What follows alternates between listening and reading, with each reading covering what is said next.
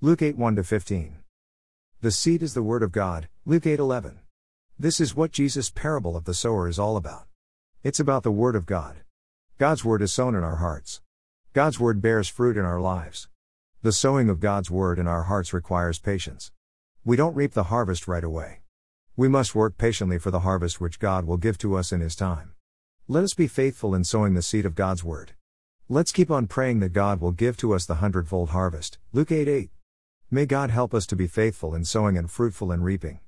God's word comes to us. It is given to us by the Lord. What are we doing with His word?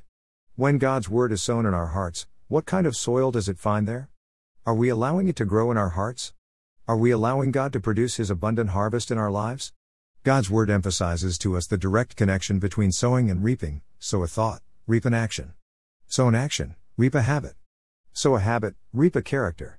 Sow a character, reap a destiny. Let there be good soil. Let there be good thoughts and actions, good habits, good character, and a great destiny.